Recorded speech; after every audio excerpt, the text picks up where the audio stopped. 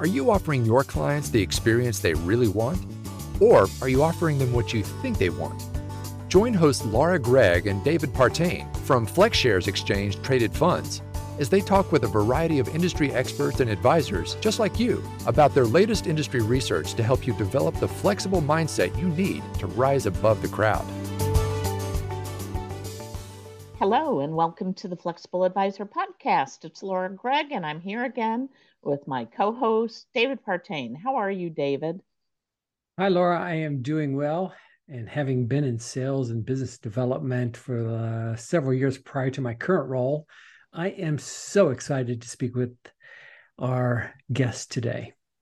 I know, I am as well. And she's a familiar voice on this podcast. You know, when we were talking about bringing our guest back on, Susan Danzig, we're talking about, while we're out talking with financial advisors, and I've had the distinct honor of getting to do a lot of that this year. And I just love the opportunity to talk with them about where they're having success, where they are struggling, and really what's top of mind these days. And a topic that has kept coming up is on building personal brand and managing their firm's brand to create value over time. So it's very fitting that we have Susan Danzig back on the show today to help us better understand what advisors can do in terms of growing their brand throughout their career and the life of their firm.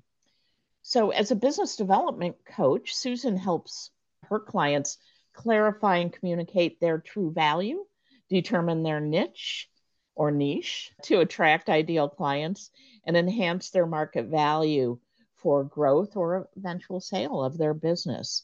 Susan Danzig is a certified business development coach.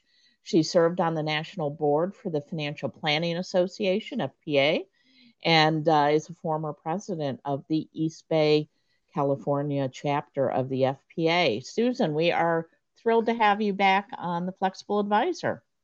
Well, thank you. It is a pleasure to be back with you all on the Flexible Advisor. Thank you for the opportunity to be here today. So, Susan, I think when you were here before, it was really, COVID was in full swing. And so this is a little bit different, and it's actually a lot nicer not to have that going on. So as we spoke last time, but let's come back to help us wrap our heads around what a personal brand is and how it differs from, say, a corporate identity. Okay, great. That's a great question. And I have been working with advisors for a couple of decades on this realm. So I get real excited when I have the opportunity to talk about this. And the distinction between a personal brand and a corporate brand really depends upon the size of the business. You know, if you have a larger organization with multiple financial advisors working with multiple target markets, let's say, the corporate identity or the corporate brand might be more inclusive, might be a broader message, such as delivering wealth management services to the affluent, or it could simply be, delivering wealth management services. And then with each of the advisors, depending upon their area of specialization, the firm might market the advisor's area's specific niche or area of specialization, dependent upon, the brilliance that they have in-house, let's say, the brain power and their expertise.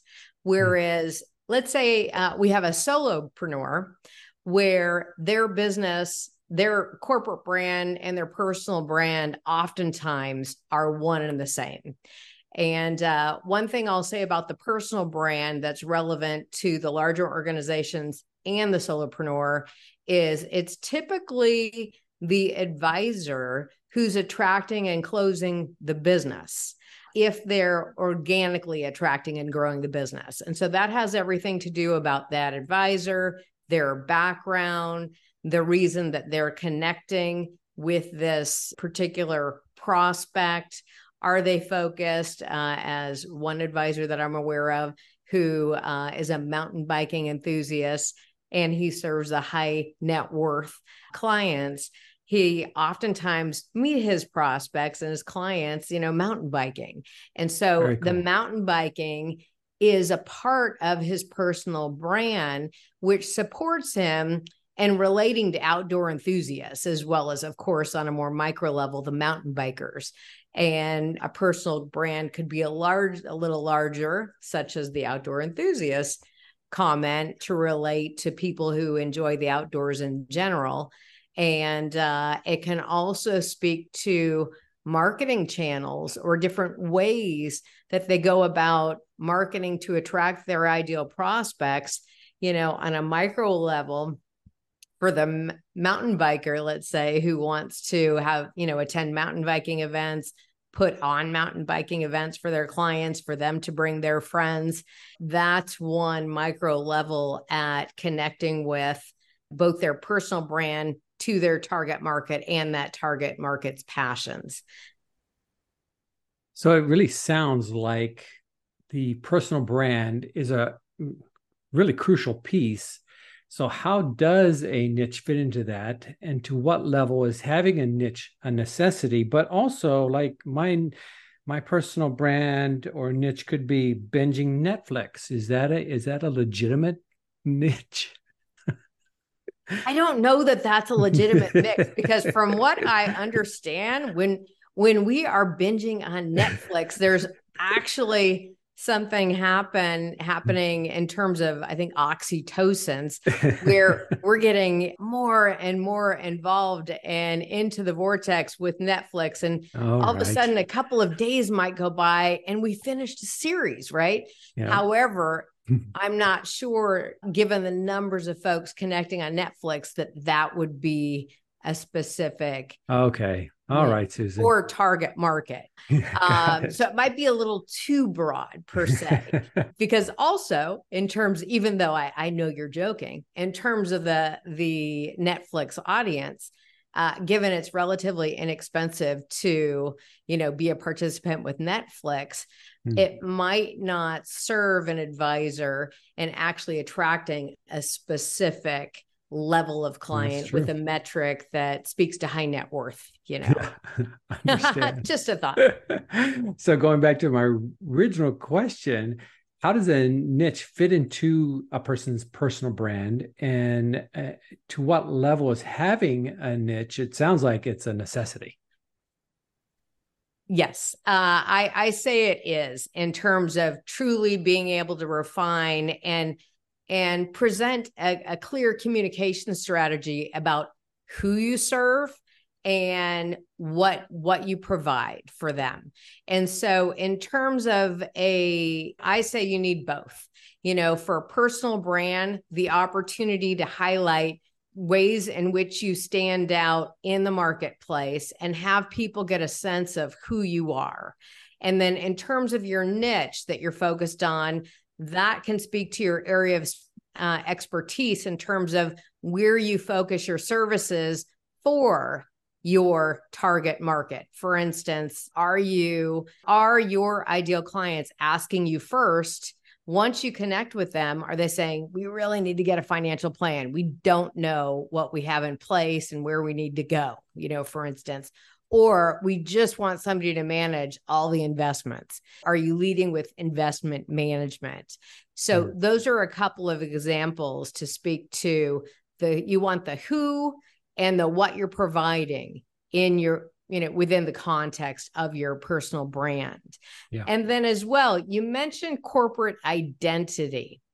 In terms of identity, I think of that as actually the look and feel of a brand, meaning the way your logo looks, the colors on the stationery or on your website. And so identity is distinct, in my opinion, from your actual brand, which is the who you serve, what you provide, and all the ways that you help your target market meet their ultimate needs. So Susan, we've been talking about personal brand, and I realize we've been talking about this as if everybody knows what it is and how to build it. But I don't think most people really have a complete understanding. And it would be great if you could just share a bit of insight on what advisory firms and teams and individual advisors should be thinking about in terms of that personal branding. Perfect. Okay. So it's different for a large firm versus a small practice or a solopreneur, let's say, from my perspective.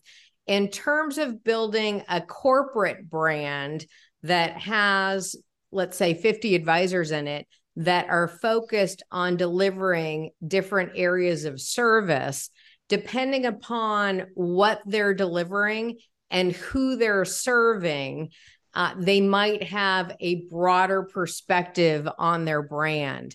They might say, that we're providing financial management. And some of them on their websites don't say for who at all. However, the pictures can give you the sense that it's for the affluent based upon the way the pictures look, the homes, perhaps vacation destinations, this type of thing. Whereas for a small firm or a solopreneur, the personal brand is oftentimes what attracts the clients. And for instance, in terms of their focus on who they serve, what they provide, but also what about them personally attracts those people. So such as their hobbies or where they're perhaps the stage of life they're in. I had one client who actually was an amazing pianist. And so how he incorporated the piano playing into his brand was that he had a picture of him playing the piano on his brochure, on his website. He would invite clients to invite their friends to have, amazing parties where he was playing the piano during them. And he related the piano playing to the distinction of all the different ways he was able to serve them and help them reach their goals, for instance. We're in a large corporate environment. They're going to get less into the details about the personal brand of the advisors. However, with that said, they're going to provide an umbrella of who they're serving and something they might say comprehensive financial services, or they might have a slogan that speaks to what they do in a much broader sense. And they may have a very comprehensive way of serving all of their clients. And where the personal brand comes in there is for each of the advisors who's on the front line attracting clients organically, because as well, they'll have their corporate brand. However, what I oftentimes help people do is distinguish their personal brand within the corporate brand in terms of their area of specialization and who specifically they're serving. For example, I worked with a nationwide firm.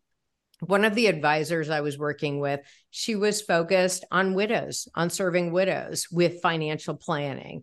And this organization actually provided very comprehensive services all across the board. However, she became known in-house as the person specializing in serving widows. And so how that personal brand served her corporate wide was when they were doing their client attraction marketing strategies, when they attracted a great prospect, they would refer it to this advisor. And then on the more local front, as she was networking, in meetings with professional referral sources, she would have a very clear communication strategy with regard to not only the firm and the qualities of her firm overall, however, specifically who the ideal clients were that she was looking to serve.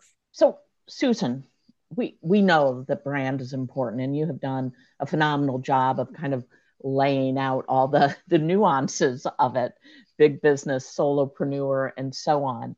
Is there like a specific stage in an advisor's career where creating that strong and memorable personal brand is most important to be able to ignite business growth?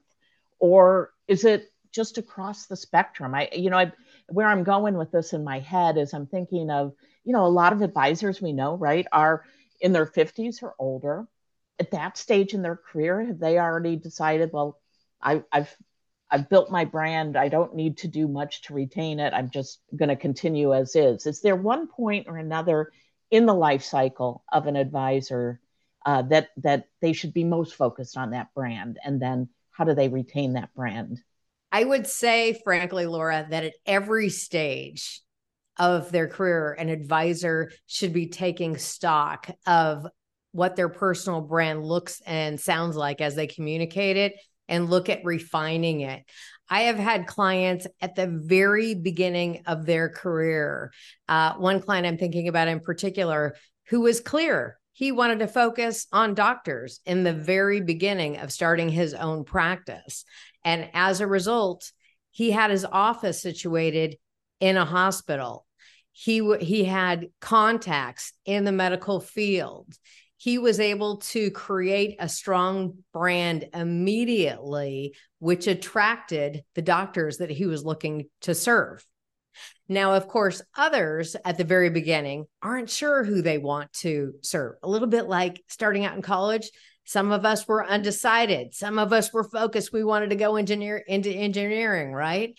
And so if a newer advisor is listening and you're in the undecided realm, it's okay to be more broad at first and really take stock and notice who you most enjoy serving, combined with where you're able to focus and reach your own financial goals. And then, a little later into the career, what I would say in terms of your personal brand as well, it's always good to continue to take stock, not only of the clients that you're serving and who you're most enjoying serving, and really being clear about who you want to attract and serve going forward, but also as your own personal hobbies develop, per se, that can be a great way of connecting with people. When you have passion that you're bringing to some aspect of the conversation that you can share with others who might have the same passion, that's a great way to connect initially, to have that same passion in common, of course. And then from there, once you have that person's attention, then they're more likely to just be open to hearing about what you have to say in terms of who you serve and how you deliver your services. And then from there, you want to have a clear message about your niche or what it is in particular those ideal clients you're looking to serve are wanting.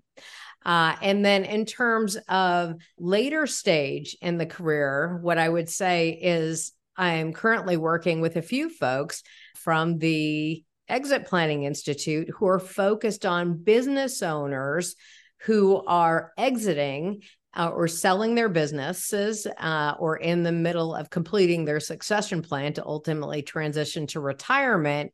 And these financial advisors are focused on this group for the upside of being able to ultimately manage the cash or the income that comes from selling the business. So they've pivoted to a focus on business owners and providing exit planning expertise. Whether you're noticing that you're attracting a different level of client or a different type of client, perhaps your expertise has been enhanced over time, and there's an area where you're determining that you really enjoy diving a little deeper into the conversation and serving folks in a more specialized way, that's a good time to fine tune or refine your personal brand. Yeah, I think that's really interesting and important, and probably not top of mind when you're planning your exit strategy, or if you want to be acquired, what is the brand that potential suitor is going to purchase, and how strong is that brand in the market? Those are great comments. And yeah, one other comment I'll say along those lines in terms of exiting, occasionally I come across people who have a very generic brand, for lack of a better way to say that. And you'll see their website and it says they're a financial planner. However, there's no specificity with who they serve or what they provide. And if you're nearing retirement, let's say in 5 years or, even 7 years or less than that, it can be really helpful for others to really recognize you as a business that they might want to integrate into theirs if you have more specificity on who your clients are and how you're serving them from a niche or area specialization perspective. Wow, that is a great perspective. And I'm thinking about advisors who work for, say, big brand names. And so for all the advisors, say, at UBS or Morgan Stanley, is personal branding something the individual advisory team needs to be focused on? Or should they be content with the halo effect of the large firm's brand of which they are a member? What I would say in terms of the large macro brands of, UBS and Morgan Stanley is, of course, you want to highlight the company brand, and the personal branding is just as critical, because when it comes down to it, the way we attract and retain clients is based upon the human connection of that advisor. And so the more refined your personal brand can be, it can support the connection with your prospect ultimately. So I encourage everybody to be really clear and succinct with their personal brand within the corporate brand. Susan, going back to niche again, I guess I can't keep off that topic today. Okay. Is you're helping your business is to help advisors grow their business, right? And Sure. So it makes sense that the example that you gave of the advisor who wanted to serve medical professionals had his office in the hospital or near the hospital makes a lot of sense. But assuming that advisor grows by leaps and bounds and finds his or herself in a position where they want to acquire another RIA firm. And so all of a sudden, maybe they've got another group that's serving a different niche or a loosely related medical niche that isn't female surgeons or what it is. How do you help firms evolve their brand to take into account for their growth, either organic or through acquisition? And what does that look like? Well, how that can look is a number of different ways.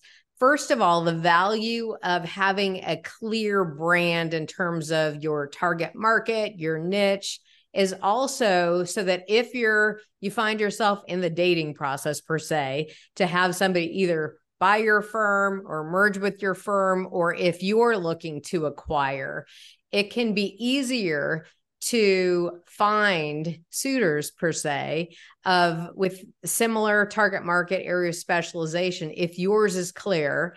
And then let's say, like you were talking about, if for the advisor focused on serving surgeons, if they were to acquire a business that was focused on serving medical professionals, that would be an easy pivot to have more of a corporate brand of providing services to medical professionals.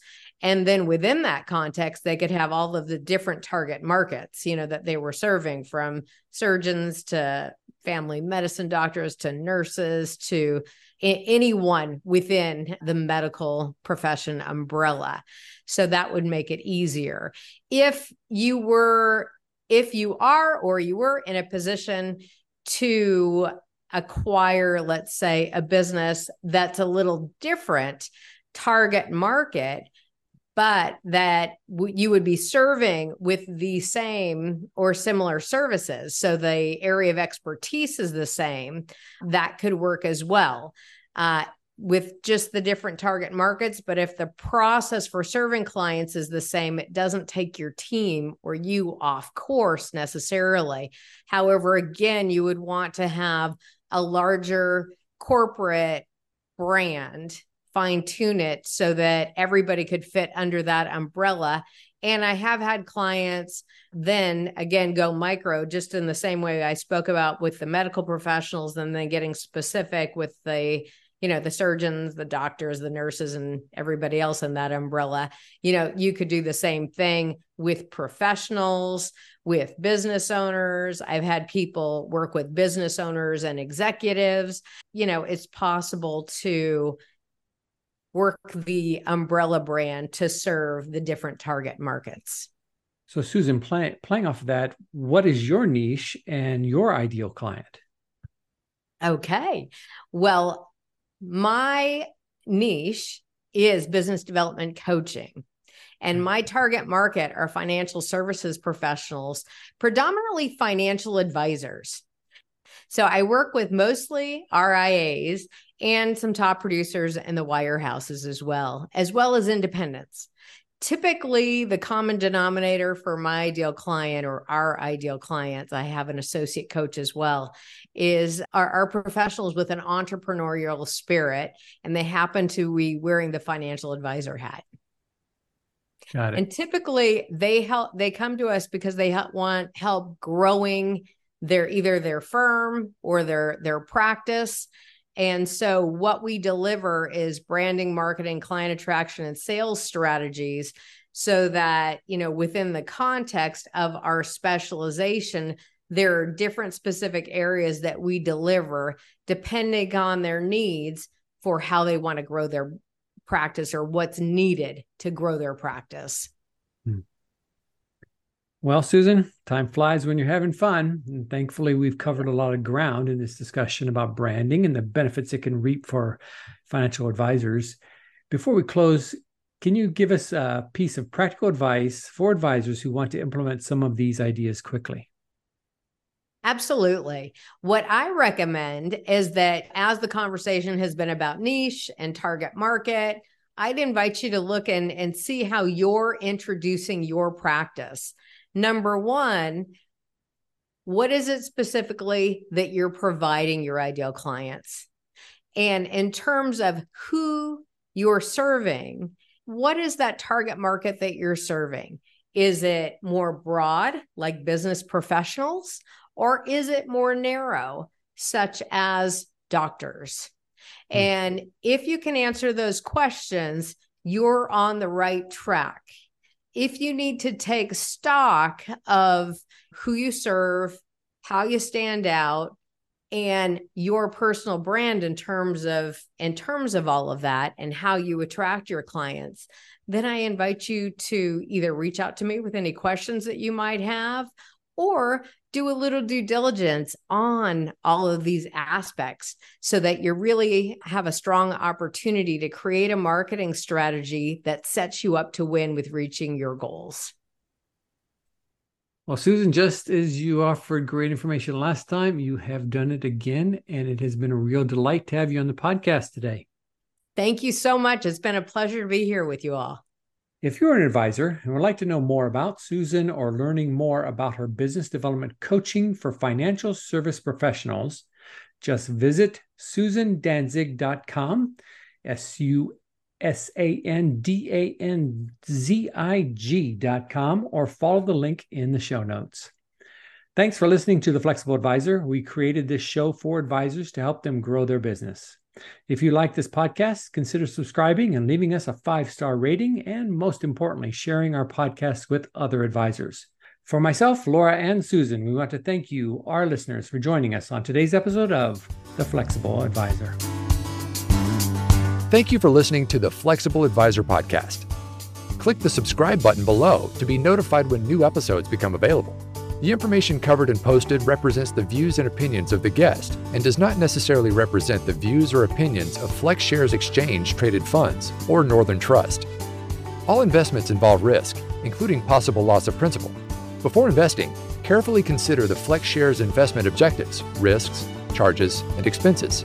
This and other information is in the prospectus and a summary prospectus, copies of which may be obtained by visiting www.flexshares.com.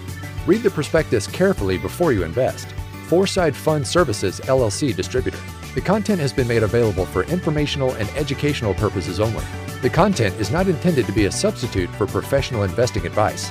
Always seek the advice of your financial advisor or other qualified financial service provider with any questions you may have regarding your investment planning. Although we attempt to keep the information complete and current, we do not warrant that the content herein is accurate, complete, or current. We make no commitment to update the content herein. It is your responsibility to verify any information before relying on it. The content of this podcast may include technical inaccuracies. We may make changes in the products and/or services described herein at any time. We provide you this information with the understanding that we are not rendering accounting, legal, or tax advice. Please consult your legal or tax advisor concerning such matters.